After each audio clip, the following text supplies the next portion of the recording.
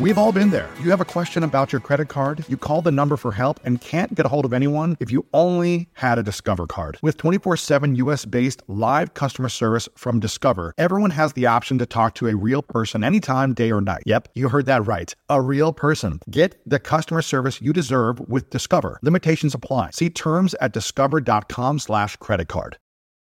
This is episode number 1206 on how to completely heal your mind and body.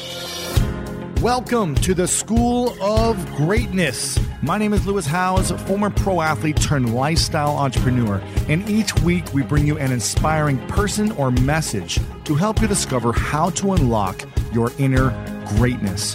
Thanks for spending some time with me today. Now let the class begin.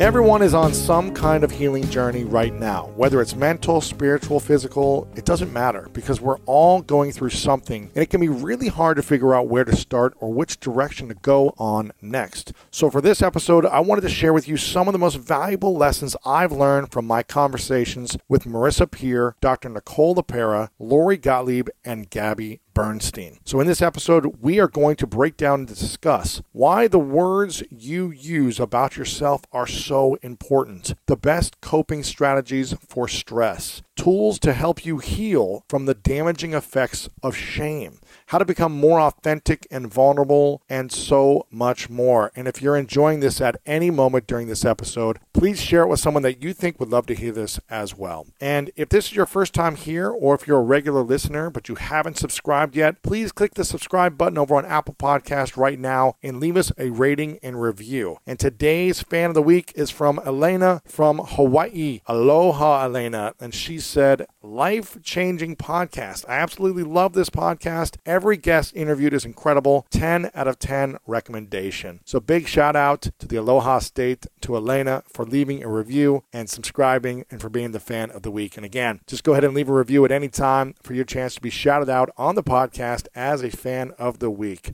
Okay, in just a moment, we'll dive into the 4 keys to completely heal your mind and body. In this first section, you'll hear from Marissa Peer, who is a world-renowned speaker, rapid transformational therapy trainer, and best-selling author. In this section, we discuss how to heal from decades of thinking negatively, how to change our interpretation of flee or freeze to flow, why the words you use about yourself are so important, and how role, function, and purpose work. Let's dive in. If we're so focused on negative thoughts, how do we even get to the place of stopping those thoughts and starting to heal from years or decades of thinking negatively? And I guess that's a great question because most people don't even get there. You have to understand thoughts are things. When you think a thought, you have an immediate reaction. That's why if you think about eating, your stomach rumbles. You think about sex, you get aroused. People say, I don't believe that. So, well, what do you think an erection is? You think a thought, you get a physical reaction. That's not a one-off. If you think a thought has a physical reaction in your body immediately and an emotional response. If I think I'm embarrassed, I might blush. If you say something moving, my eyes might fill up with tears because my body is reacting to thoughts. And if we could all be taught that early on, you react to thoughts, that's a fact. Here's another great fact. You can change your thoughts anytime you like. And if you change your thinking, it changes your entire life. So, for instance, we're all saying, I'm stuck at home. I go, no, I'm safe at home. Stuck, safe. You change one little word, it changes everything. So, when we say, I'm trapped, I'm in a lockdown, you know, we're not actually trapped. They're not sealing up the doors like they did in the plague. In the plague, they sealed your doors and you couldn't physically get out. But we are asked to stay indoors. We still go out for walks, we go out to the store, we go to the pharmacy. We're not stuck, we're not locked in, we're not trapped, we're not in prison. It's not an apocalypse, it's not Armageddon. But if you start to use those words, it begins to feel exactly as if it is that case. So it's really important that you change your words. And I learned that when I was helping a hospital who had people who couldn't go in the scanning machine. And they'd all say things like, well, I feel like I'm in a coffin. You know, when I get in that scanner and I can't move, I'm so trapped. I'm like, look, come on. you lie in bed for 8 hours every night and don't move. Why don't you just say, I'm in my bed, I'm super chilled, and I feel so relaxed? And what will happen is your mind will react to your thinking. And so I had many people do that, and I was teaching nurses how to get people to do that, especially little kids of 6 going into the scan. And they said, when we tell them they're in their bed, they actually fall asleep in there. And we say, we're going to play a game now of statues. How long can you keep still for?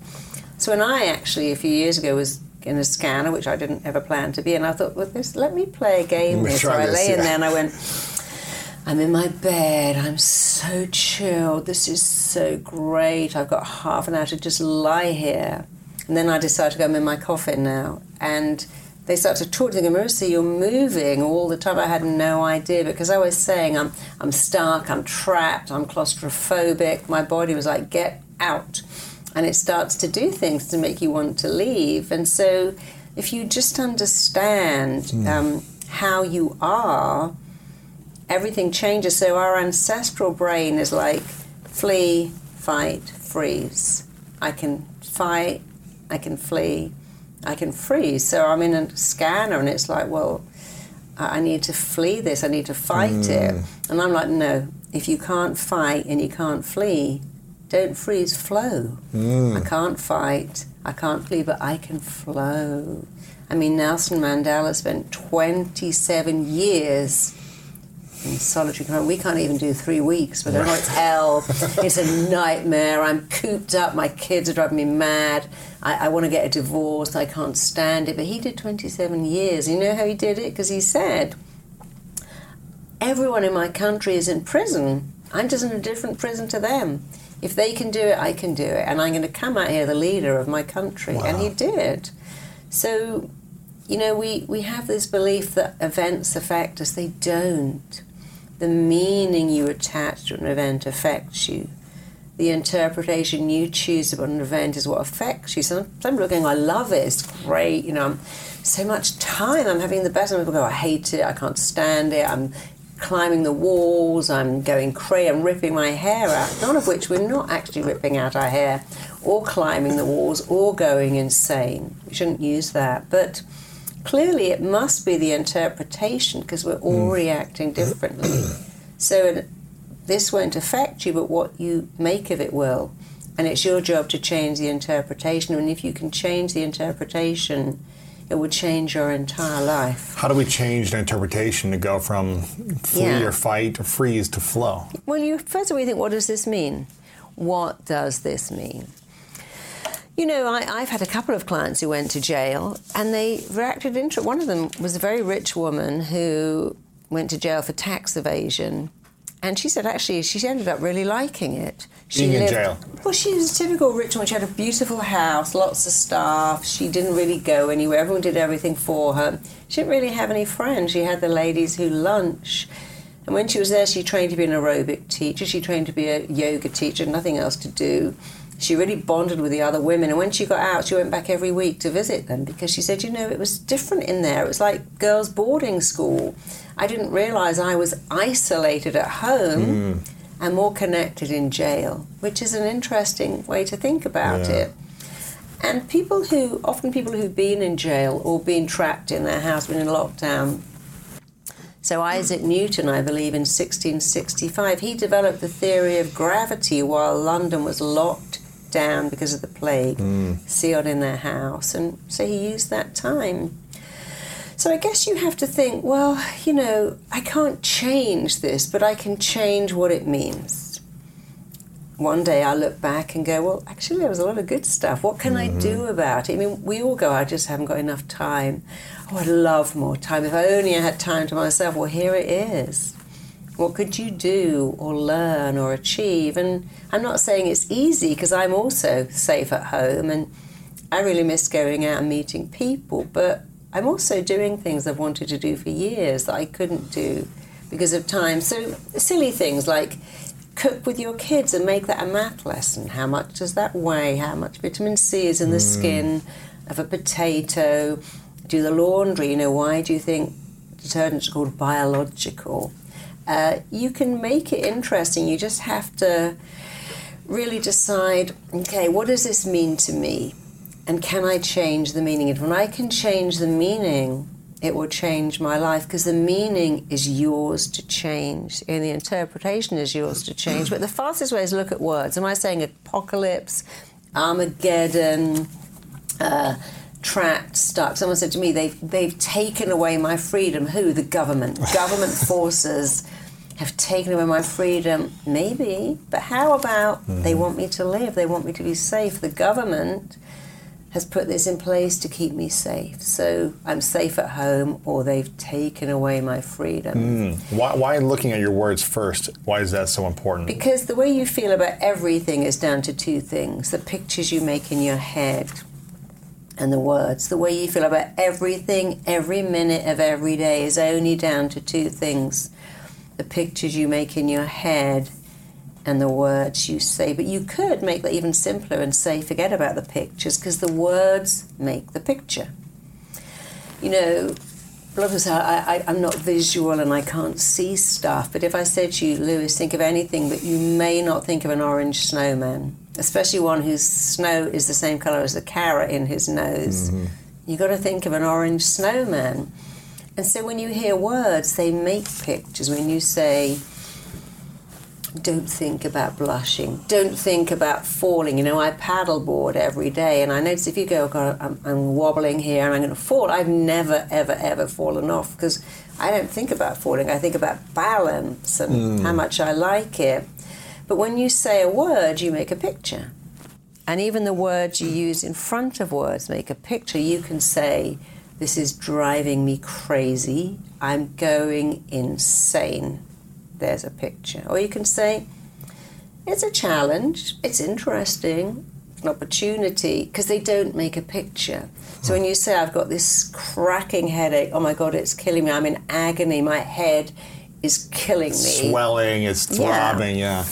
Or you say, I've got a little niggle here. A little niggle, not great, but so what? When you say, I'm starving, this is what people do. Come in the house, I'm starving, I could eat a horse, I'm dying of hunger. See, what you're doing, which most people don't know, is that 500 years ago, the thing that killed us more than anything else was not disease, and it wasn't war, it was hunger. And we're wired to be scared of hunger. So when you say to your body, I'm starving, I'm dying of hunger, I could eat a horse, your mind goes, oh, that's that dangerous thing that could kill you. You have an apposite here that regulates what you eat. But if you say you're starving, I'll put that on hold. So you can eat, stand in front of the fridge and eat so much stuff. And then when you've eaten, you still feel hungry because you just told me you were starving. So you're saying that using the words, I'm starving, or I'm okay, I don't need food, whatever you say is going to manifest in the body. And you just have to think, how could I change it? Am I really starving? I don't think I've ever been starving. I mean, I've been hungry, but I've never been starving. Could I really eat a horse? No, not even a horse's leg. Of course you couldn't. Am I really dying of hunger? That takes at least 12 days, probably even longer. So then you think, why would I lie to myself and delude myself? How about saying the truth? I need to eat.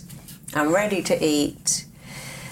And you see, what happens is maybe you're driving home, or maybe you're on the train station and you say, I'm starving. Now your mind goes, there's a Kit Kat machine right there. You should eat 3 of those. And maybe some jelly beans and taco chips as well, because you're starving. And I'm your mind, and my job is to keep you alive. And you just said you're starving, because your mind's job is to listen to your words, and your job, and it's a great job, is to tell it better stuff. So then instead you go, you know, I am hungry, I need to eat, but I've got some chicken in my house, I've got some vegetables, I've got a casserole, I cooked it yesterday, I can wait an hour and eat better food. And we all have to say that. I am hungry, but I'm choosing to wait 30 minutes for better food. You know, it's the same thing in a restaurant. But when I go to restaurants, I'm not hungry. The minute I sit down, they bring that bread basket, I think, oh, I need that. And I could have eaten all of those at one time until I learned to say, I'm choosing to wait half an hour to eat this really nice food I've ordered. Yeah. But you have to talk to yourself. You know, we're all taught, if you can talk to your customers, you'll have a great business. If you can talk to your kids, you'll be a great parent. But no one says, but you need to talk to yourself, That is the most important conversation you'll ever have, the one you have with yourself. This relationship is killing me. This kid is killing me. I'm dying under my workload. This free weight makes me want to die. This is not true. Why don't you say the truth? This commute it's challenging. Is a challenge. Yeah. I've got all these audiobooks, isn't it? I've got some snacks in my car. I'm prepared for the challenge rather than it's killing me. So what happens when we say this is killing me over and over again? What happens? How do we manifest that physically? If you say that, your mind's job is to keep you alive on the planet. It doesn't actually care if you're happy. You know, people think my mind's job is to make me happy. No, it's not. It's to make you live long enough to reproduce yourself. And actually, that takes the first 30. We've got another 70 left. So our mind's job is a little confusing to our mind. Yeah. But, you know, we are ancestral people in very modern bodies. And when you say, my job is killing me, it goes, don't go to that place called job. And if you keep going to that place called job and keep saying it's killing you, I'll just give you a nice ulcer. I'll keep you at home now. I'll make you sick. I'll give you a disease. I'll give you a disease. And we see that people say, oh, I need a week in bed, and then they get flu. Now they've got their week in bed. I need to get out of that meeting, and now they get chronic diarrhea. So it happens all the time anyway. And because your mind is designed to keep you alive, and so if you say you hate something, like people say, you know, this guy, oh, he ripped out my heart, stamped all over it, and threw it in the trash. Really? I think he got bored with you, darling, and you know what? If you stuck around, you probably would have got bored with him. He was just your starter relationship. He taught you a lot, and you learnt a lot, and everything he loved in you, but he didn't take it. When he packed his wash bag and left, he didn't put in it all the things that made him like you. They're still in you. He couldn't take them home, and everything he liked in you is still there, and you can find a way better person that loves you more. But when you say to your mind, he ripped out my heart, stamped all over it, he killed me, the mind goes, you know what? Don't have another relationship. Stay single. I'll make you the biggest bitch in the world. Yeah, I'll make you the most cold-hearted guy, because you keep saying, if I meet another person that leaves me, I'll die. If I meet another person that hurts me, I couldn't take the pain. Yeah. You know those songs, I haven't got time for the pain. I can't live without you. When you say to your mind, it'll kill me if another guy dumps me, or girl, I'll die if I get rejected. If I have another miscarriage, it will just be the end of the world for me. You've told your mind, I couldn't cope with that event, and your mind's job is, okay, my job is to make sure you never have to experience that event ever, ever, ever again. So I'm going to make you a bitch, I'm going to make you mean, infertile. I'm going to make you obese, unattractive, all these things, right? You know, I worked with someone, it was so fascinating. This girl had hypersensitivity to light. So bad that she couldn't go out in normal daylight. And when I talked to her, she said, you know, when I was 11, I got really, really badly bullied. And I said to my mum, can I stay home? And she's like, no, I'm a single parent. Of course you can't stay home. I got to go to work and I hate my job, and you have to go to school and deal with it. And she said, but Mum, I need to stay home. No. When she got hyper-light sensitivity, what do you think happened? She was able to stay at home. She had to stay home every day. Her mind believed that staying home was what she wanted and was really seductive. And we have to be so careful when we say, I want to be at home.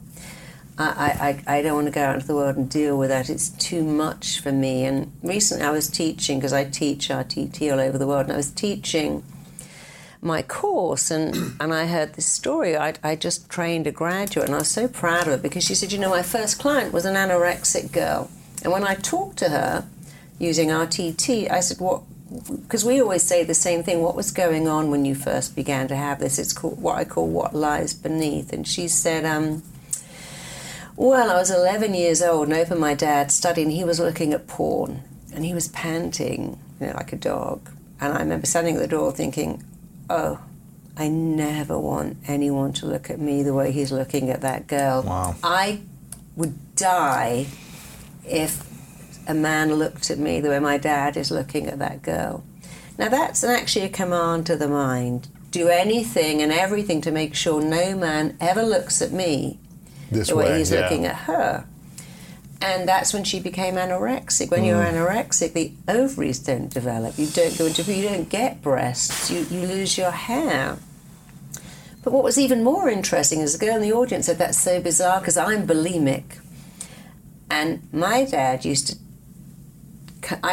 to drop me off when they're divorced and he'd go, look at your mum, look at her in those tight clothes. Who does she think she is? She just looks like a tramp. And I thought, I never want my husband to ever talk about me like that. And I'm so fat. Oh my gosh. He would never talk about me like that. So almost the same scenario, the same request to the mind. I couldn't cope if anyone spoke about me like that.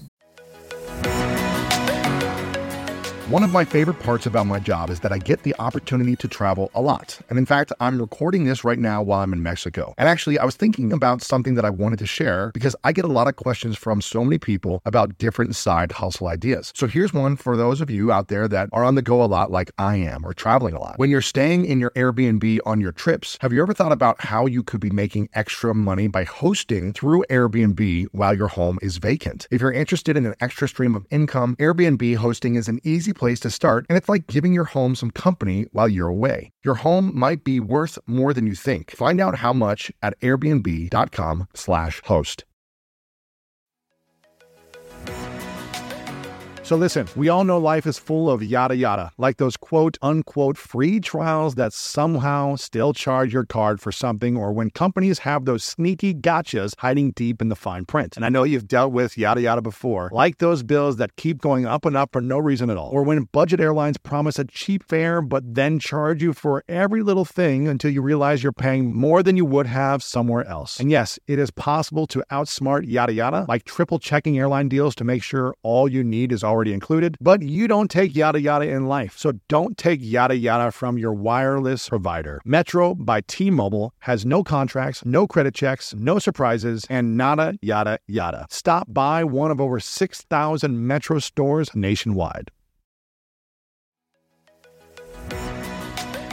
When you get a new car or a new home, your first reaction might be to say things like, oh yeah, or I can't believe it, or booyah. But what you really want to say is the one thing that can get you the help you need. Like a good neighbor, State Farm is there. State Farm is there with the coverage you need for your car, your home, and even boats, motorcycles, RVs, and other things that matter to you. With a State Farm agent, you know someone is there to help you choose the coverage you need. With so many coverage options, it feels good knowing you can find what fits for you. And when you need ways to get help, State Farm gives you options there too, in person or on the phone with your local agent, or on statefarm.com, where their award-winning app State Farm lets you do things your way. So when you need help protecting the things that matter most, remember to say, like a good neighbor, State Farm is there. And one became anorexic and one became obese because the mind took the command, do anything and everything to make sure no one ever looks at me like that. To protect yourself. And it doesn't have a set thing, but what is interesting is we in RTT have something called role, function, purpose. So we say to people, if this headache had a role, what would it be? If your irritable bowel had a role, if these panic attacks had a purpose, and they come up with the most profound stuff, but it's only ever 3 things in 30 years. It's always the same 3. The panic attacks protect me. You know, my dad wanted me to be a family lawyer like him, but when I got panic attacks, he said, oh, you could never do that. No, you can't. How could you ever be in court with panic attacks? So they protected me from this expectation I knew I could never meet. The second thing is they punish me. You think, why would my mind punish me? But when I talk to people, they go, yeah, you know, I had an affair with my friend's boyfriend, and it caused so many problems, and now I've got colitis, I've got autoimmune, which means the body is attacking itself. When I was 15, I stole money from my mum's purse, and then I never told her, but ever since I've had this chronic irritable bowel, these terrible headaches. I blush all the time. You know, years ago we used to go to do penance, used to wear hair shirts, but if you have guilt, your mind's job is to become judge, juror, jailer. Let me punish you. So punishing ourselves is huge. A lot of people do it. They don't even know why. And the third thing is get attention. You've all seen kids lying on the floor in the store screaming because they want attention. That was me. Getting sick because they want attention. Yeah. You know, many children who can't get, if you can't get the love of your parents, the very next best thing is to be sick. It's almost as good. They have to pay attention. Yeah. Oh, I didn't think my mum loved me, but she's driving all over town buying this gluten-free flour, getting me special cream, doing something. And for many kids, being sick is like, oh, I didn't think I mattered, but clearly I do. In this next section, you'll hear part of my discussion with clinical psychologist Dr. Nicole LaPera, where we'll talk about the best coping strategies for stress, the root of a panic attack and how to manage it, the main archetypes of human beings, and the masks we wear to avoid the pain we've felt in the past. Let's dive in. What are the best coping strategies for humans to help us get out of stress and into more peaceful, calm states that you've seen? The best ones. The best coping strategies. Yeah. Not like the bad ones, but what are the good ones? Yeah, we have the access to the most powerful regulator of stress through our breath. If we can learn two things. First, to be just present to or a witness around our body's just regular breathing patterns. As simple as this sounds, the way our body breathes, if we can cultivate a very full, deep breath, very calming breath, chances are our body in that moment is in that state of relaxation, is receptive to the world around, is feeling safe to express. The large majority of us aren't breathing in that very calm, rhythmic way. Most of us have evolved to become chest-based, very shallow breathers. And the reason why I even just talk about our natural rhythm is because our mind is constantly scanning our body and its processes, breathing in particular, because for our mind, that's a marker of how aroused we are, how stressed our body is. So what I noticed when I dropped into my body was that I always breathed very shallow from my chest, and at times I would stop breathing. And that correlated with stress. The more stressed I am, the more I'm actually holding my breath throughout the day. So just that simple act of witnessing to me showed evidence of, wow, Nicole, your body is stressed out day in and day out, regardless of what's happening in the actual current moment. Your body continues to send signals of stress. And the reason why listeners who might struggle with anxiety or panic, as I once did, why this is problematic is because, like I said, our mind is scanning down and it's going to begin to then think stressful thoughts. It's going to scan the environment for what's wrong. And as we all know, we're very good at identifying what's wrong in that moment. And then before we know it, the reason why I offer this is now we're caught in a loop. Because now I'm thinking stressful thoughts, further activating my body. So dropping in, noticing our body's natural rhythms can give us some clues as to how activated we are. And then, of course, the next action step we can take, if you're living in an overactivated nervous system as I am, is to begin to harness intentional breathing, beginning to either direct my breath down into my belly if I am in that shallow, stressed out, activated state, or if you're, like I described earlier, having no energy, almost feel like you're not here energetically, we actually want to cultivate that chest base, the more Wim Hof, shallow, activated tool of breath work to activate our nervous system, to actually up our energy into our system. So we can use breath work in either direction to control our body's responses. And while this is great for the body, and why I talk about it is it can build body balance back in, as many of us need it, it's also so empowering.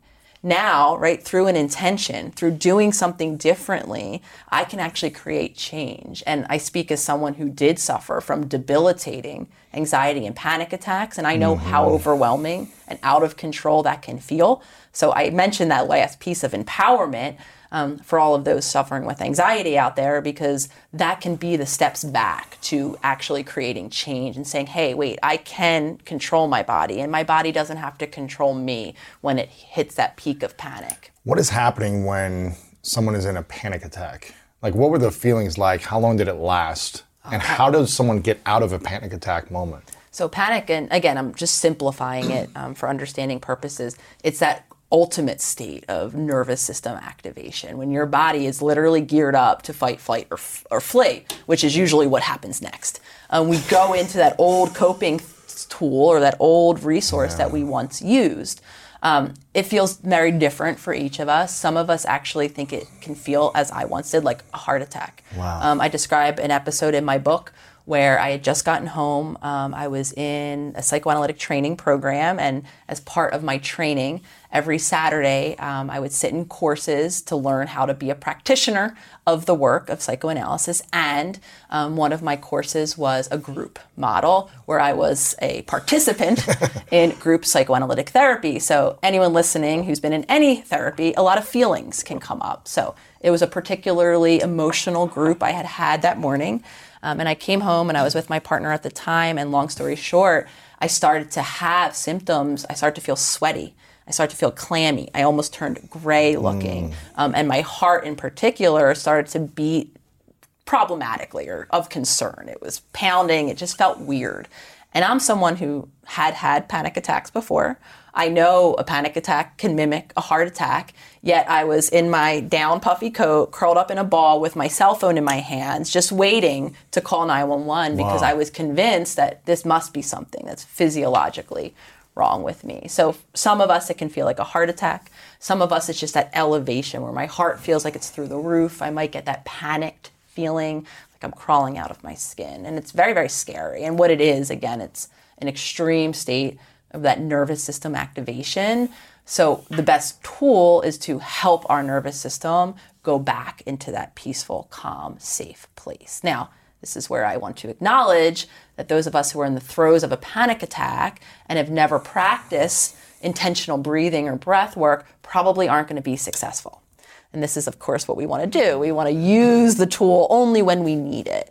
This is where we really want to learn how to cultivate that balance in our bodies outside of that 10 moment, outside of that acute where panic is crashing down around me. Right. We want to consistently learn how to drop into our bodies, take a temperature check. How safe is my body? Am I in activation mode or am I calm? And when I'm not calm, learning how to balance my body then, so that when, as I feel my panic obviously increasing over time, I can learn how to downregulate myself.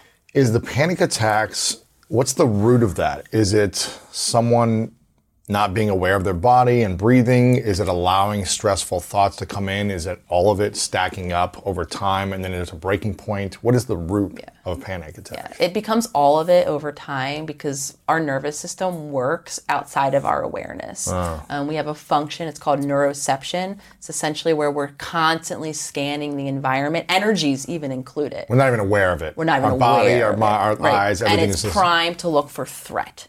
However, threat gets defined based on our past experiences. This is how we can't kind of extricate the two.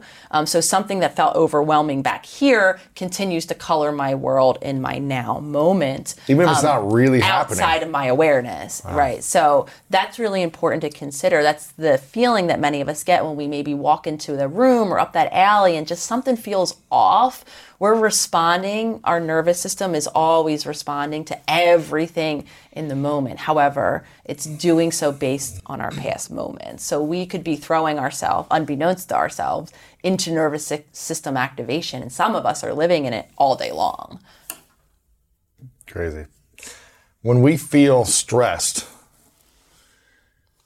is it affecting the actual brain or is it affecting the mind? And how do we regulate the two of the thoughts, the ideas, the mind, the consciousness, I guess, the awareness, or the brain, the physical brain itself? Yeah. What is stress? Going up into the brain, or is it actually attacking the mind, kind of like outside of the brain? It can affect both. It affects the brain structure in two ways. The first way is through actual inflammation. Okay. Stress, the cortisol that typically is associated with stress, activates our body, activates immune system responses, where inflammation is the predominant response. Our brain is actually covered by a very thin film, a blood-brain barrier that's very penetrable. Things can get through. And one of the issues is when inflammation actually lands within our brain. So that can begin to cause structural changes in our brain, as can our mind. The way we think, the way we process our brain can actually change the brain pathways, the systems, areas that we're firing up more frequently than other areas. With the most predominant one, so many of us are living from our emotional brain, our amygdala, our hippocampus, all of those deeper centers, as opposed to our prefrontal cortex.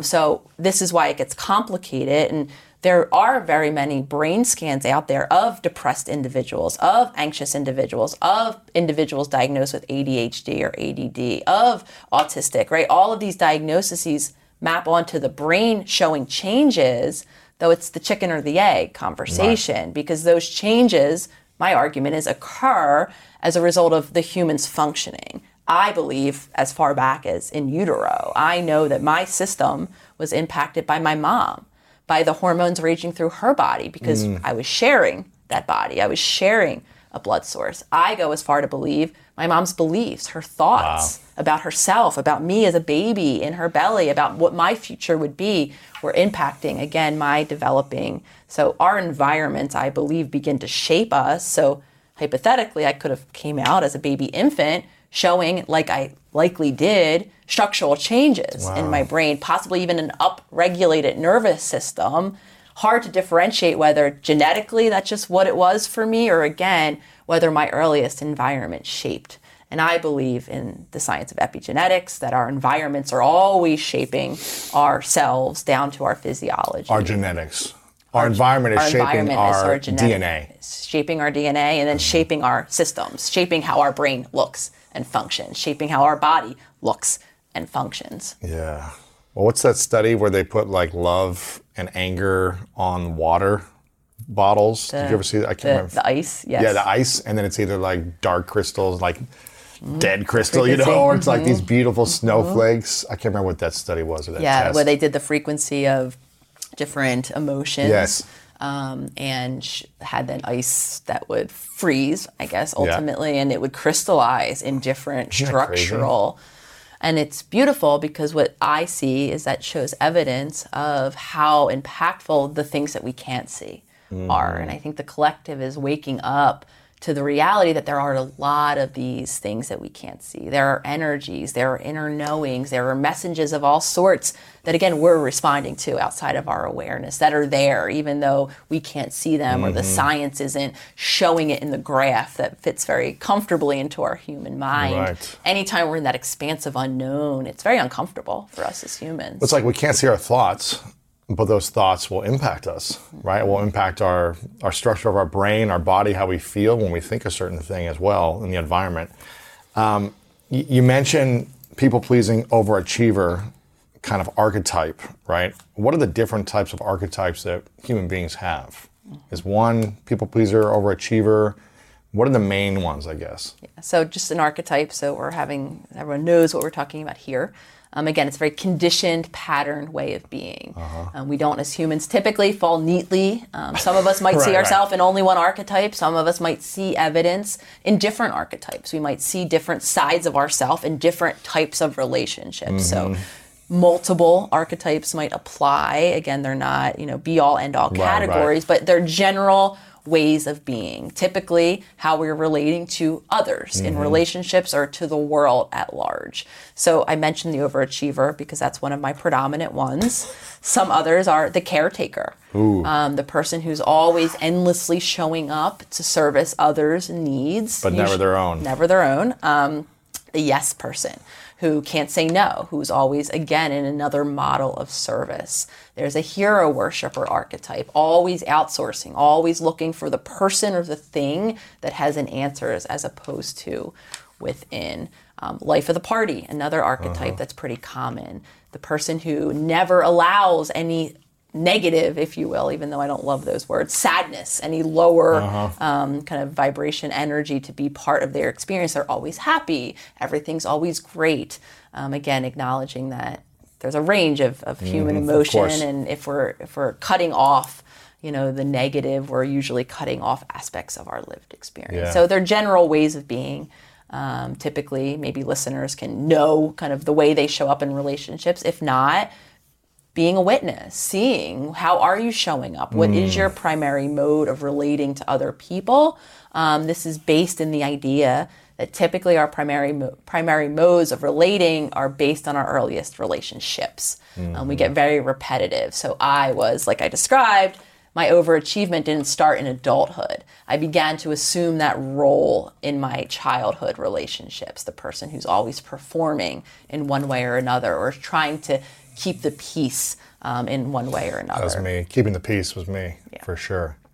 And so if we are aware of that first, kind of our main archetypes, is the next step learning how to heal, or is it learning how to reparent, or what would be the next phase that we should, in doing the work? So the first, as I always acknowledge, for some of us, just having that awareness. Yeah, it's huge. I'm continuing to have my needs unmet in relationships, because that's usually the byproduct of assuming roles or wearing these masks, is my full self isn't being expressed, or I'm chronically not acknowledging any of my needs. For some of us, acknowledging that role and typically where it came from, though that's not mandatory, you don't need to know the thing that hurt me, but for some of us that can be relieving. That can offer an alternate version of narration as opposed to I'm broken, which is usually where we end up. Oh, I'm unfulfilled in my relationships because I'm unlovable, because something's wrong with me. So for some of us, just having that awareness, no, I'm the overachiever, I'm the caretaker because of things that have happened as a result of my experiences. For some of us, that's healing in and of itself. Is these coping mechanisms then? Typically. These kind of master archetypes. Yes. It's like we do this because... Our way of being becomes, I call it the onion. By the time we're in adulthood, we're living such a conditioned way, typically as a result of coping with something that was too overwhelming or too difficult at one time. And the coping, is it all back to feeling seen, heard, and acknowledged? Is it like we do these things so that someone sees us or acknowledges us? In my opinion. Yeah. And or to then, as a byproduct, avoid the pain that once was. In this next section, we dive into my conversation with Lori Gottlieb, a psychotherapist and New York Times bestselling author of Maybe You Should Talk to Someone. In this section, we discuss what happens when we don't deal with our emotions constructively, how to live with a true sense of vitality, how to take responsibility for your own happiness, and tools to help you heal from the damaging effects of shame. What happens when we never deal with our emotions or feelings? Well, you first of all get sick. And physically sick, emotionally sick, mentally. Everything, right? So we have, just like we have a physical immune system, we have a psychological immune system. And we have to take care of our psychological immune system. So it's just like, what do you do to keep healthy with your body? Like, you're going to eat right, you're going to exercise, you're going to do all the things that you want to do to take care of yourself. You're going to get enough sleep. Those things also help your psychological immune system. They're not totally separate. The mind-body connection is profound. But at the same time, are you going to be around people who don't nourish you? That's going to hurt your psychological immune system. That's going to make you sick. Are you going to stuff down your feelings? That's going to make you sick. And so how do we take care of ourselves? And part of it is, instead of trying to numb out your feelings, because numbness isn't the absence of feelings. Numbness is a state of being overwhelmed by too many feelings. Wow. And then not only do you not experience the feelings that you don't want to experience, but you don't experience the other feelings. You mute one feeling, you mute the others. You mute the pain, you mute the joy. So you're living in this state where you don't actually get to feel the range of feelings that make us human. Want to connect with a family member who doesn't speak your language? Then check out the language learning program Rosetta Stone on desktop or as an app. Rosetta Stone is designed to immerse you in the language you're learning through an intuitive process. Plus, the True Accent feature even gives you feedback on your pronunciation. And with a lifetime membership, you have access to all 25 offered languages. Get started today. Visit rosettastone.com/pod50 to get 50% off your lifetime membership now. That's rosettastone.com/pod50 for 50% off. Angie's List is now Angie, and we've heard a lot of theories about why. I thought it was an eco move. Fewer words, less paper. No, it was so you could say it faster. No, it's to be more iconic. Must be a tech thing. But those aren't quite right. It's because now you can compare upfront prices, book a service instantly, and even get your project handled from start to finish. Sounds easy. It is, and it makes us so much more than just a list. Get started at Angie.com. That's ANGI, or download the app today. What is that state called? I would say sick. I was going to say dead. I mean, I feel like you can be alive but not living. And that's what happens to people, is that they're alive, they're going through the motions, they wake up every day, but they're not really living their lives. What's an assessment we could take for ourselves if someone's listening or watching to ask themselves how alive or how dead they are, and if the people in their life closest are actually good for them or are hurting their psychological states? Right. Is there a questionnaire we could take, like just off the cuff? Is there an assessment? Is there a few things we could ask ourselves? Yeah, I mean, I think that it has to do with a sense of vitality, right? Which, of course, like vitality, the word like life is right in there. When you wake up in the morning, are you excited about what you're doing? Is there meaning in what you're doing? Do you feel connected to how you're spending your days? Because at the end of your life, are you going to look back and say, what did I do that was meaningful? You know, in Maybe You Should Talk to Someone, in my book, there's a woman that I treat. She's this young woman who goes on her honeymoon. She's newly married. She comes back, and she has cancer. And she says to me at one point, she says, why do we need a terminal diagnosis? Yeah. To have a wake-up call. Right. Why do we need a terminal diagnosis to live our lives with intention? Why do we need that to really pay attention? And I think that if we can keep the awareness of death sitting on one shoulder, and I don't mean in a morbid way or in a creepy way, it's not depressing. It's actually, again, going back to vitality, it helps us feel alive, because life has 100% mortality rate, and that's not for other people. We like to believe that, right? And so the thing is that if we know that we have a limited time here, I think we would pay more attention to what we're actually doing every day. Why is it so hard for people to pay attention? Fear. But they're like, they feel like they're stuck sometimes for years, right? It's like I stay stuck in a relationship I know it's not right for me for years. I stay in a depressed state for years. I stay in a job that I hate for years. It's all based on fear. Well, I think it is fear. I think it's fear of uncertainty. This is going to sound strange, but change is really hard because we cling to something that's familiar to us. So even though we may know, oh, this would help me, this would be a good change for me, we don't do it because it's unfamiliar. And so if you grew up with a lot of chaos, if you grew up feeling sad all the time or anxious all the time, that feels like home to you, even if it's unpleasant or even miserable. And she'll keep finding chaotic environments. You keep recreating it. Yeah, and so it was funny because my own therapist gave me this great analogy. He said to me, you remind me of this cartoon, and it's of a prisoner shaking the bars, desperately trying to get out. But on the right and the left, it's open, right? No bars. So basically, the prisoner is not in jail.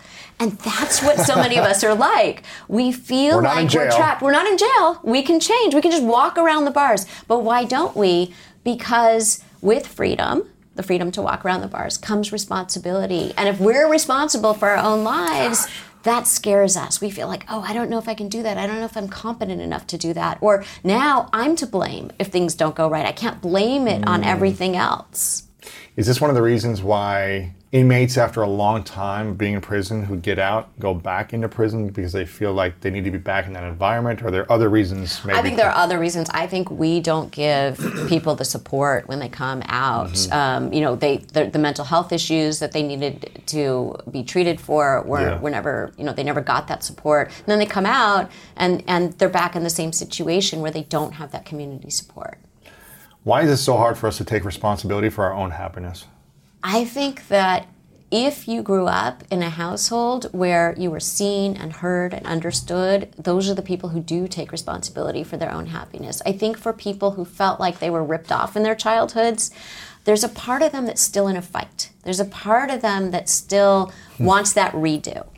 And so it's kind of like they're not aware of this, but what they're saying is basically, I will not change mom and dad until you give me the things that I did not get in childhood. So they'll go find a partner that emulates their environment from mom and dad and try to change them so they... Well, right. This is the irony of relationship, right? For those people who have not sort of worked through it.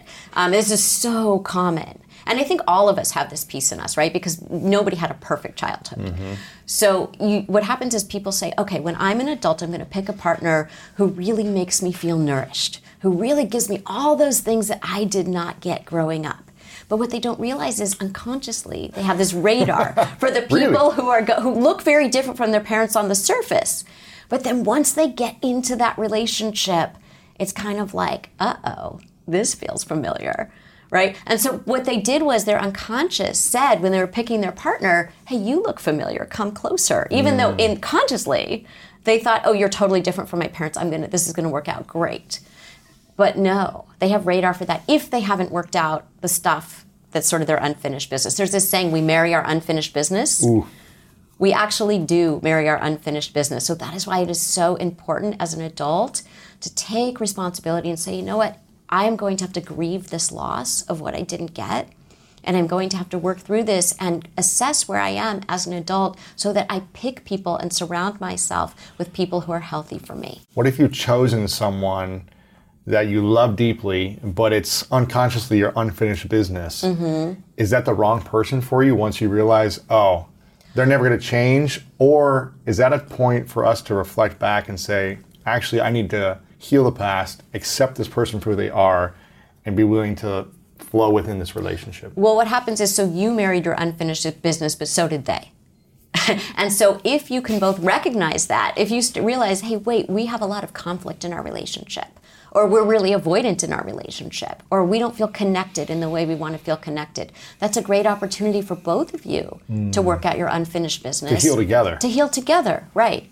And so that relationship could thrive if you both are willing to look in the mirror at yourselves and do the work. Yes, that could be a really beautiful relationship. And it could be very healing for both of you, in fact. It could potentially be the strongest bond ever if you both were able to go through that. Yeah. But if you're unwilling to go through that, then what? You're going to be in both people pain. Well, both people have to be willing. I mean, that's the thing.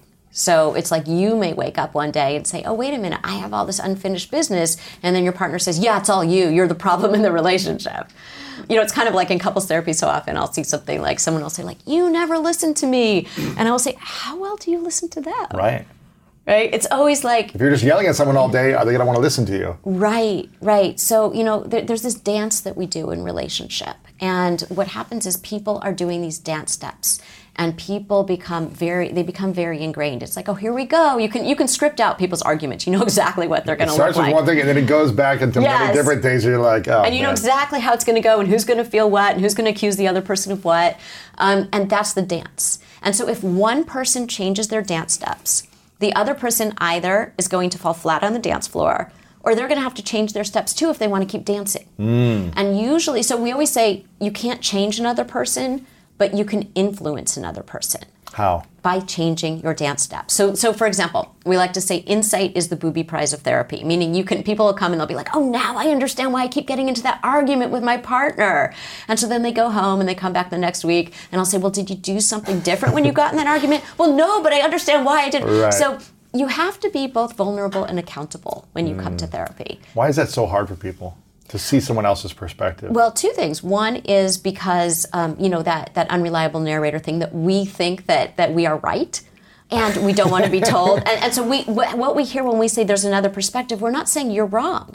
We're saying there's more to the story. So there's a difference between their perspective is valid as well, is not saying your version is wrong. We're saying there's more. So people hear it, though, as you are wrong. And the other part of it is that there's a lot of shame, that people are sticking to a certain story because if they allow that other part of the story to come in, the part that they're responsible for will probably come up and they feel a lot of shame. So when I see individuals in therapy, they come in and they tell me a story and they leave out the parts that they are embarrassed about.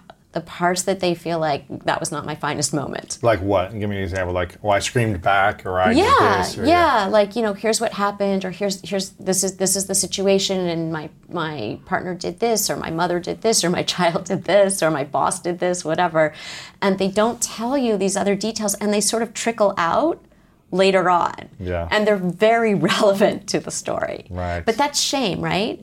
And so, that's why the therapeutic relationship is so important, because you get to a point where you really trust the therapist and you're able to be really honest about what happened. How much does shame shape our stories? Oh, so much. I think that, as humans, we want to belong. And what shame is about is I'm not going to belong. I'm not going to be loved. The greatest human need is, how can we love and be loved? And when you feel like there's something I did that people will look upon badly, they might not like me if I tell them this. That's just, wired into us. It's like the ego death to us. It's like the emotional death. If someone knew this about us, they would not love me, and I would emotionally die. And I will be alone. And I'll be alone, yeah. Yeah, and we need other people. I felt like this way for many years, where I opened up about sexual abuse about 7 years ago, and for 25 years, no one knew because I was so ashamed. And I felt like if anyone knew, how could they possibly love me? Yeah. Or accept me? Or how would anyone want to date me? Or my family, how would they not disown me? These were the stories that I was writing. I was a bad editor. Yeah. How does someone who's done something that they're not proud of in the past, who's had something done to them that they're not proud of, whatever, they've been in a situation that they feel shame around, how does someone start to process that shame to heal so that it doesn't continue to run their life and keep them imprisoned? Yeah. Well, I think they do what you did, which is you started talking about it. And I think you have to choose your audience, which is really important, especially as you're just starting out. So you want to make sure that Don't tell your abuser who's the toxic relationship. Well, I think you have to really choose someone who's safe. And if you don't have those people, I think a therapist is a really good place to start. But I do think that it's harder for men to talk about anything, whether it's sexual abuse or even, just sort of like anything they feel vulnerable about. And so men will come into my office and they will say to me at some point, I've never told anyone this before. And then... Do women say that? Yes. So here's the thing.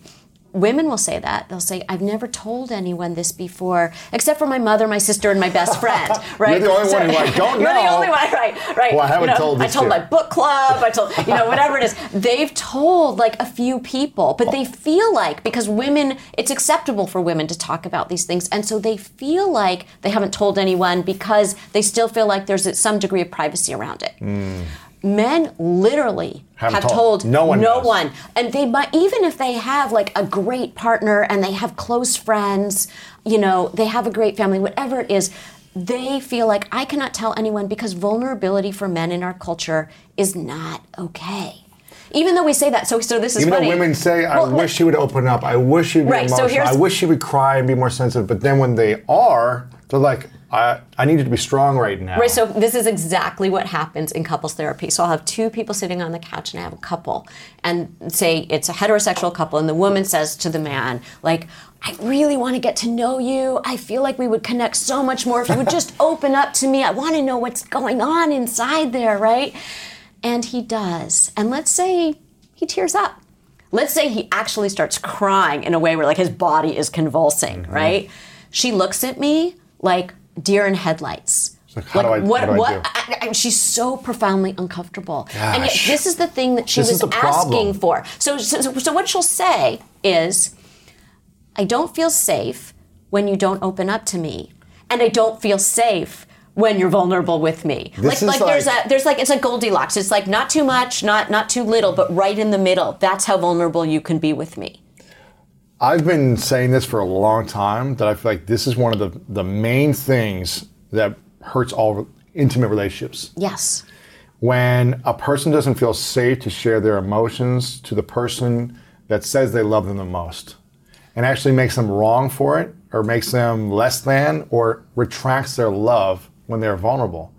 So I don't know the solution for this, besides saying this all the time, and besides saying, ladies, like, if you want a vulnerable man who's emotional, you have to accept him when he's emotional. Well, not just accept, but embrace. I mean, that's encourage. The thing. Encourage because it's so much harder for a man in general in our society to be vulnerable based on what we've grown up with and based on what we see, that if you're not encouraging it consistently and celebrating it almost, why would you expect them to keep opening up when they have something they want to share if you're going to make them wrong for it? Well, right. So that's exactly what happens. There's somebody I write about in the book who, there's this tragedy that happens in the family, and he feels like he has to be the rock for the family. He's always, like, right? My wife, she can cry about this, she can be sad about this, but if I break down, I'm the thing holding everything up. And that was just not true. Actually, that was the thing that was making their marriage not work, that was making him feel anxious and not sleep and not function well, right?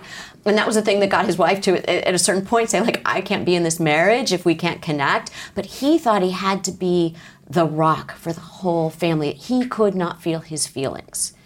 And instead, what happened was when he finally said, no, actually, this is tearing me apart too, that's when they started healing. That's when they started getting close to each other again.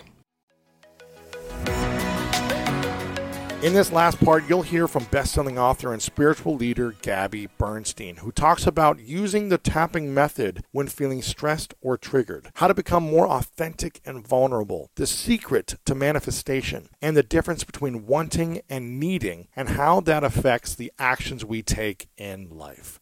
One of the great practices for really releasing unresolved emotional disturbances is a practice called emotional freedom technique, which you're familiar with, something I practice, our friends, the Ortners, practice and teach. It's called tapping, emotional freedom technique, or otherwise known as EFT. And what's beautiful about a practice like tapping, and I'm going to give that one and a few others, but what's beautiful about a practice like tapping is that you can take a thought or a belief or just a feeling that you're having in the moment, and you can tap on it, which is meaning that you tap on these different energy meridians on your face and your chest, under your arm and your head, while you talk about the emotional disturbance.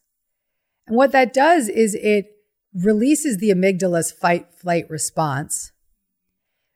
It stimulates the vagus nerve, which regulates your nervous system, and it allows your nervous system to calm down and settle. And then when you're more in a more settled state, that's when you become safe enough to start to redirect and move into a more elevated way of thinking. And the more you practice a pattern like this, a pattern like EFT, and I'll name a few others, the more you actually are working with the thoughts, but also working with the feelings and therefore the beliefs to regulate and then redirect. It's like how Dan Siegel says about children, you have to connect, then redirect. You can't just yell at a kid and say, do it better. You have to connect, honor their feelings, respect where they're at, find out what's up with them. And when you notice that they settle, that's when you can say, hey, do you think we could go and try that again? So we have to care for our parts in that way as well. So through EFT, you can go through these different rounds of expressing the emotional disturbance while tapping, which then regulates your energy field in that belief system and brings it to a special, loving, connected, more centered baseline. At which point in that new baseline, that's when you can redirect and begin to tap on what it is that you do want to feel, or what is working, or what is supportive in that moment. Yeah. That's one method. I love that. Yeah, I think for me, I've been doing a lot of just breath work in general. When I feel overwhelmed, stressed, and anxious, instead of staying in that pain, I really try to connect my body to my breath and breathe through my entire body so that I can calm myself down and then ask myself, is this a feeling or a thought that is supporting me, or is it something connected to my past that I haven't worked on yet? So breath work is another technique that I think has been really helpful. There's a lot of extreme physical activities like ice baths and saunas and other things to connect to the body so that you can start to really kind of release some of those things or just feel more connected to it and see how can you move beyond it, like tapping, which I think is really powerful. So any type of physical and thought-related process, I'm hearing you say, could be powerful, and just figure out what works for you. A tool we can give your folks right now is actually a tapping method similar to what you were referring to with breath work. It's like there's a point which is called the gamut point, which I like to refer to as the holy shit point. And it's between your pinky finger and your ring finger right there. Okay, right here. And that's the point when you notice yourself in that freak out, that trigger, that I want to throw something. Step aside, tap this point, and you could say an affirmation like, I am safe. Just breathe.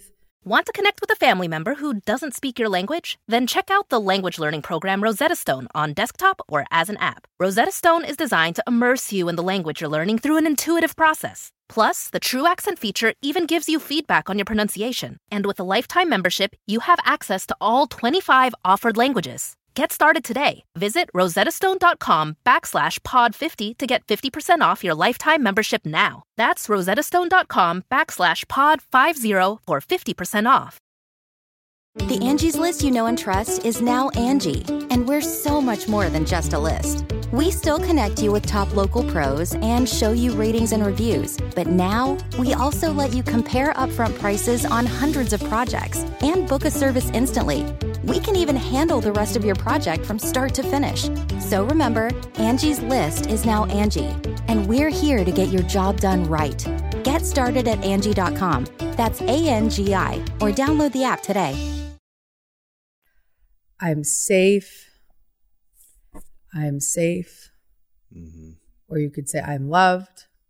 I'm supported. Really, I like I am safe because remember, like I said, under every trigger is the feeling of not being safe. Mm-hmm. I am safe, and just tap that point. That is it's a quick resolution that we all have in our hands. We have all access to that. Another one would be your right hand on your heart and your left hand on your belly. And to your point, breath work, breathing, inhale and extending your diaphragm, and exhale, releasing it. Or even inhaling for 2 quick breaths and exhaling with a long exhalation. Mm-hmm. And that will really just begin to stimulate your nervous system in a way that just tells your body, relax. You can say all the right things, but if your body ain't connected to what you're saying, then it's still gonna just stay in the cycle. Yeah. So you got to connect the body with the belief as well.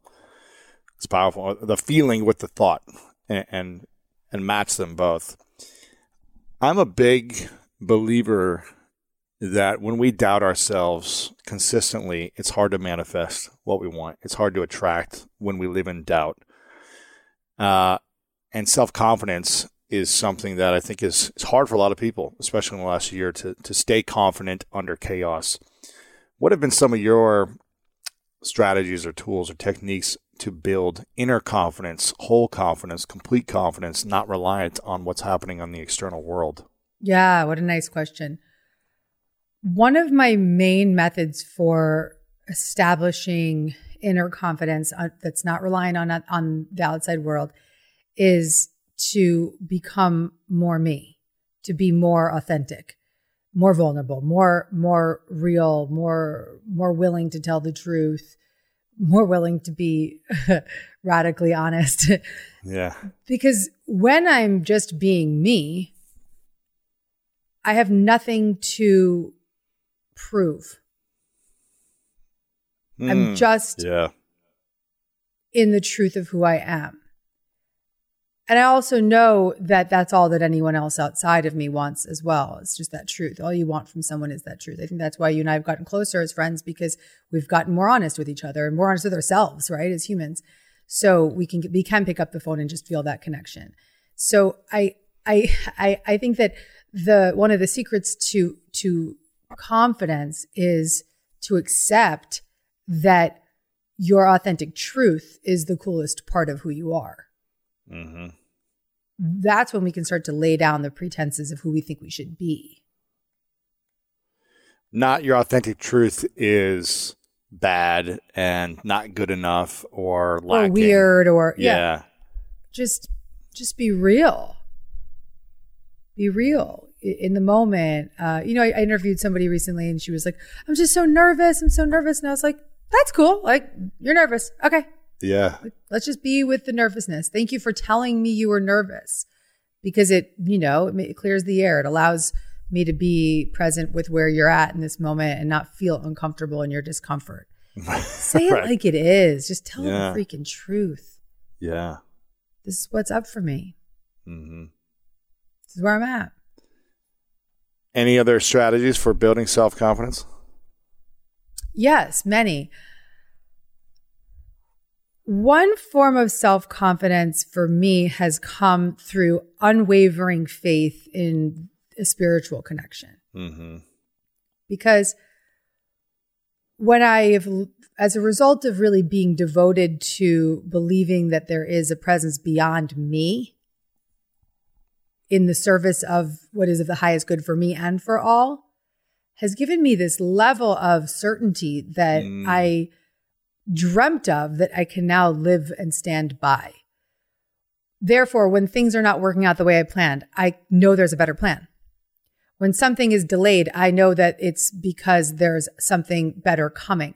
When there is rejection, I can see it as protection, because I have a belief system that there is a higher presence, that there's a presence of a higher power, spirit guides, my grandmother, ancestors working with me to co-create this life that I am living. Wow. So I don't feel alone anymore, because one of the big reasons we feel we lack confidence is because we feel so alone. Mm-hmm.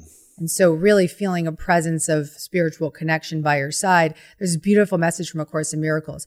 If you knew who walked beside you on the path that you have chosen, fear would be impossible. I just got chills. That is so true. If you could actually believe in the unseen, and if that was true, but you just can't see it, but you could feel it, then it would be a lot different life. Right. I actually asked in one of my books, I think that the chapter title of a chapter title in The Universe Has Your Back, maybe, was how would you live if you knew you were being guided? Well, I mean, this is something that a lot of the, I would say, radical Christ followers, you see people who are, just believe in Christ, and that Christ is guiding them and working through them and all these things. Those people have a sense of certainty and faith and trust and connection to a spiritual, to their spiritual truth. And I think it's beautiful to see, whether you believe or agree with it or not. It's beautiful to see the power that someone has, or the letting go of fear that someone has when they believe in something greater than themselves or their fears. And again, whether you want to call it Jesus or, your ancestors or whatever you want to call the thing that works for you, I think it's important to find something beyond, well, I'm alone here on this earth, and what's the purpose? Because then you're going to be really scared and messed up. Totally. And that's been my whole career, has been about helping people recognize and identify spiritual connection of their own understanding. Yes. So it doesn't have to be a religious spirit. It doesn't have to be Gabby Bernstein's definition of spirit. It's your faith statement, your own understanding. Just to crack you open to what that means to you. It doesn't matter what it looks like, what it sounds like, what you call it, but it's that you start to rely on it, on a presence beyond your own. I love to say too that the secret to manifesting, the secret to attracting what you want, is to forget what you think you need. Because when your agenda is so wrapped up in your desires, you block what could be. You block major possibilities that otherwise could be way bigger than what you even anticipated or thought you could receive. So should we stop desiring things? No, not at all. It's just to forget what you think. When I say, so for instance, I have a desire to have another child. I started to go through the IVF journey last May. So we're coming up on a year. Wow. The whole time, Lewis, being on medication for over That's painful, isn't it? A year. Ugh. And the whole journey, I was steady, man. I gained, 15 pounds. I was taking medication every single day for 365 days. I stayed steady because I knew that my desire was on the way, but I had to forget what I thought I needed, which was I needed to happen now, or I needed to happen this way, or I needed to happen without, 6 rounds or without 7 rounds or whatever, 8 rounds, whatever it was, or I needed to happen on my timeline or my, or without gaining weight or whatever my story might have been. Instead, I just continued to stay steady and show up, listen to my inner guidance system, advocate for myself when I knew that something didn't feel right. And we're moving in the right direction now. Moving in the right direction now.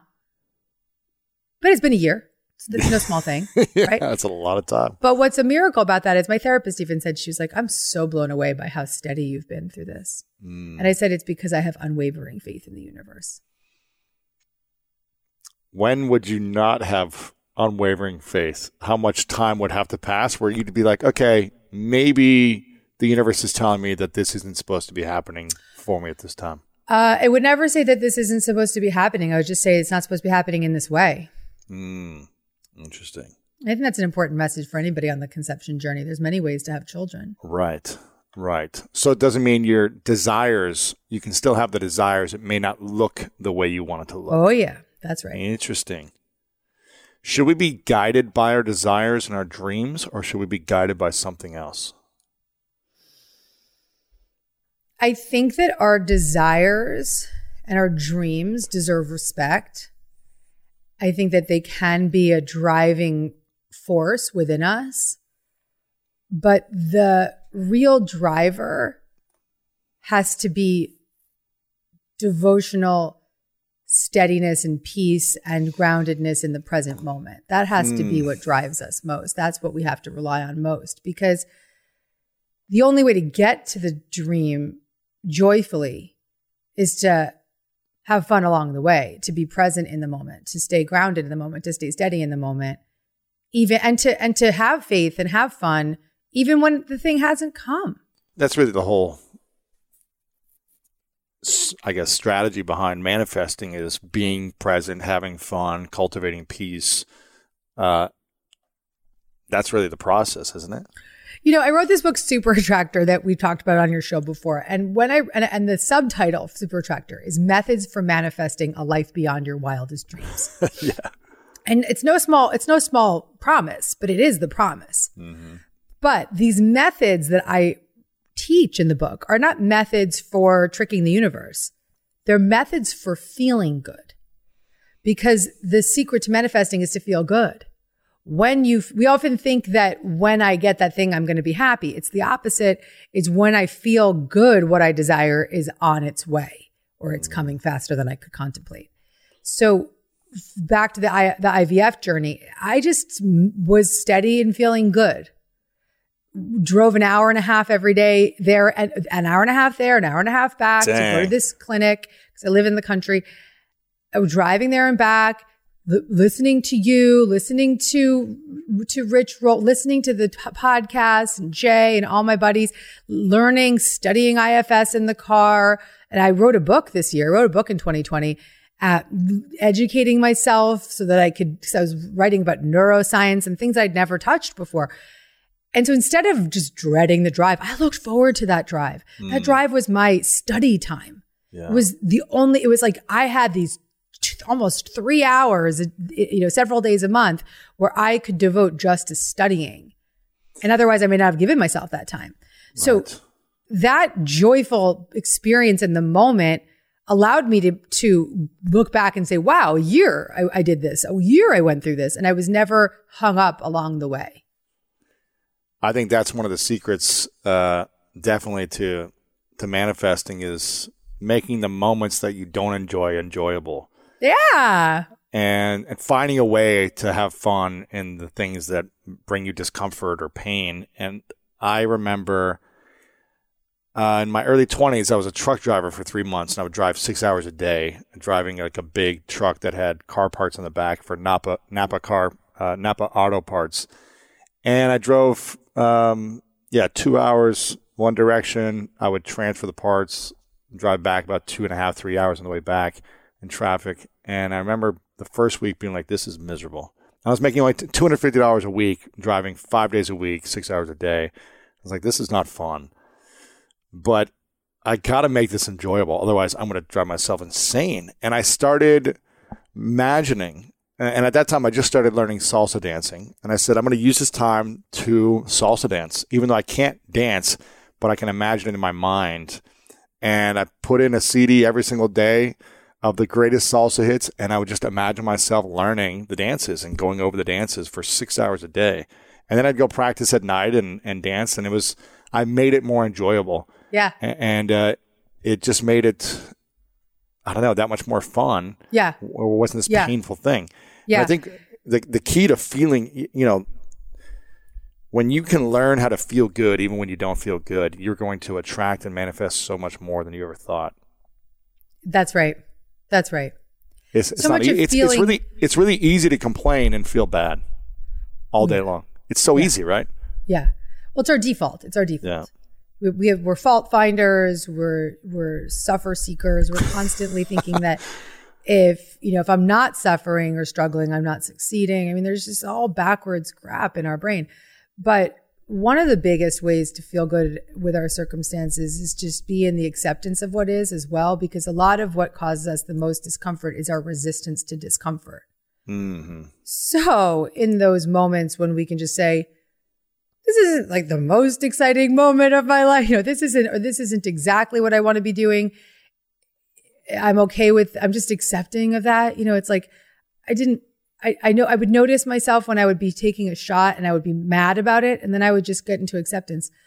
Well, you're 41 years old and you want to have a baby and this is what you do. And then I would quickly move from acceptance into appreciation of, well, you have an insurance policy that covers all this. And, a lot of people are taking out a second mortgage on their home to do this. And you have this incredible blessing and, blah, blah, blah, blah, blah, blah, blah, blah. Right. And I'd actually like to tell you something really cool. Yesterday, I gave my sister-in-law is a young friend who's going through fertility treatment. Mm-hmm. And I had all this leftover medication. I mean, it's like almost was making me sad looking at all the medication because it's just like bags and bags of medication. And I know how much of that I actually threw out and how much of it went into my body. And you just look at it and you're like, oh my God, it's like this, it's sort of this like overwhelming. And my husband looked at it and he's like, you took all of that? I was like, dude, yeah. Oh man. And I had so much medication in my refrigerator and I was kind of holding on to it, even though I don't need it anymore, but I was like holding on to it. Like, what if I do need it again? Like just some, like fake insurance policy. And this young woman my girlfriend was telling me that she had this friend that needed it. And I said, this is such a statement to the universe. Like I was like, grab a bag with a bunch of ice packs. Here you go. And I piled that bag up with all the leftover medication that had not even been opened yet because I just hadn't needed it or whatever.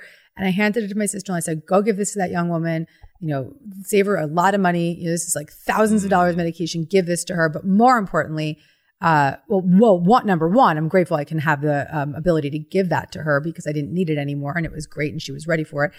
But most importantly for myself, it was such a statement to the universe where I'm like, I have no use for that anymore. I'm not going to that anymore, no matter what. Mm-hmm. There's a path laid before me. No matter what, that's not my choice anymore. And so sometimes, even when we have a desire and we think it has to be one way, we sometimes have to commit to a new direction. Mm-hmm. We want to hold on to the old way. We want to hold on to the backup plan or whatever. It's like, no, you got to make a commitment. You got to tell the universe clearly sometimes. Yeah, you got to let it go. Yeah. Mm-hmm. You mentioned needing. What's the difference between wanting and needing energy? And if we need something or if we're needy in general, are we attracting and manifesting or is wanting something different than needy? Wanting and needing are very different. Wanting, as long as it's not paired up with a neediness, right, is beautiful. It's a longing. It's a desire. It's a cultivation of, as Abraham would say, a rocket of desire. It's just sending out to the universe, I want love in my life. I want another baby. Lewis, I want another baby in my arms. I love having a baby. I want my son to have a best friend. I want my family to feel complete. I want another little footstep in my house. Like you feel that. I don't feel needy when I say that to you. Mm-hmm. I feel like excited and have happy anticipation for what can be. Needy looks like, I need that relationship to feel safe. I need that money to be good enough. I need that accomplishment. It's a vibrational frequency that is not attractive. It does not magnetize towards it. The universe can't support it. It is not in alignment with your super attractor power.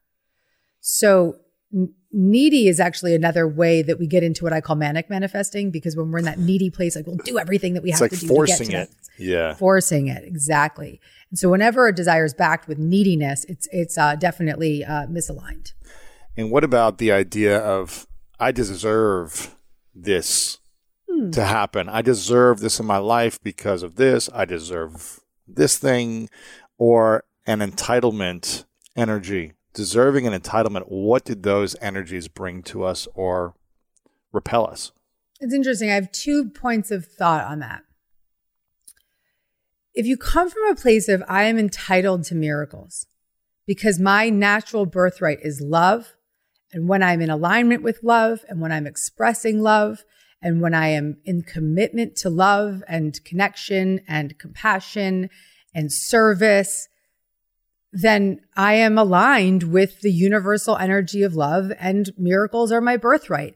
That is a spiritual form of entitlement, right? This is the belief system that I am love. And when I don't forget that, the universe delivers. I've been teaching that for over a decade. Mm-hmm. So there's a big difference between feeling that level of when I am in alignment with the energy of love, love is reflected back to me. That's entitled to miracles. But sometimes this is like a semantics issue, right? Because then the other form of entitlement of like, I deserve that job, or I deserve this because I've put so much in. Ooh, that's yucky. That's that. Like, I have people I mentor, and I often hear them say things like, I've been working on my personal growth for so many years. I don't deserve this. I deserve more than this. And it's like, well, that belief system might be one of the reasons why you haven't gotten that thing yet. Right. It's like, so I guess the way I would describe the difference between spiritual entitlement and sort of like ego entitlement is that spiritual entitlement comes when you are truly grounded in the truth of who you are and why you're here. And ego entitlement is when you are disconnected from that truth, trying to fill a hole that you could only find with a genuine spiritual connection. Yeah, and I go back the way when you were just saying that, I think about when you feel like you deserve something, you're more in judgment mode. You're more in like, you're impatient, and you're judging something that hasn't happened yet, or that isn't happening for you yet, as opposed to flipping the script and saying, okay, this is happening for me, for the betterment of my future, and where's the appreciation and the gratitude in this moment? I think would be a better place of manifesting and attracting. But it also doesn't mean that we can't believe we're deserving of something. Mm-hmm. Because, for instance, Right. I believe that I am deserving of many things in my life, because back to that spiritual entitlement, because I believe that the things that I'm deserving of are a reflection of who I am.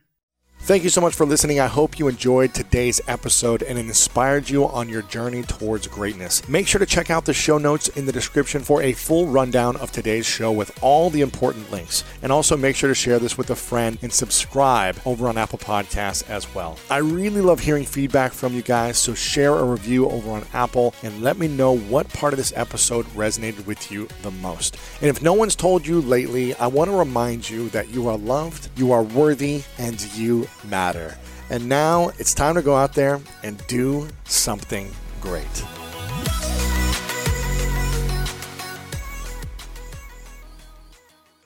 The Angie's List you know and trust is now Angie, and we're so much more than just a list. We still connect you with top local pros and show you ratings and reviews, but now we also let you compare upfront prices on hundreds of projects and book a service instantly. We can even handle the rest of your project from start to finish. So remember, Angie's List is now Angie, and we're here to get your job done right. Get started at Angie.com. That's ANGI, or download the app today.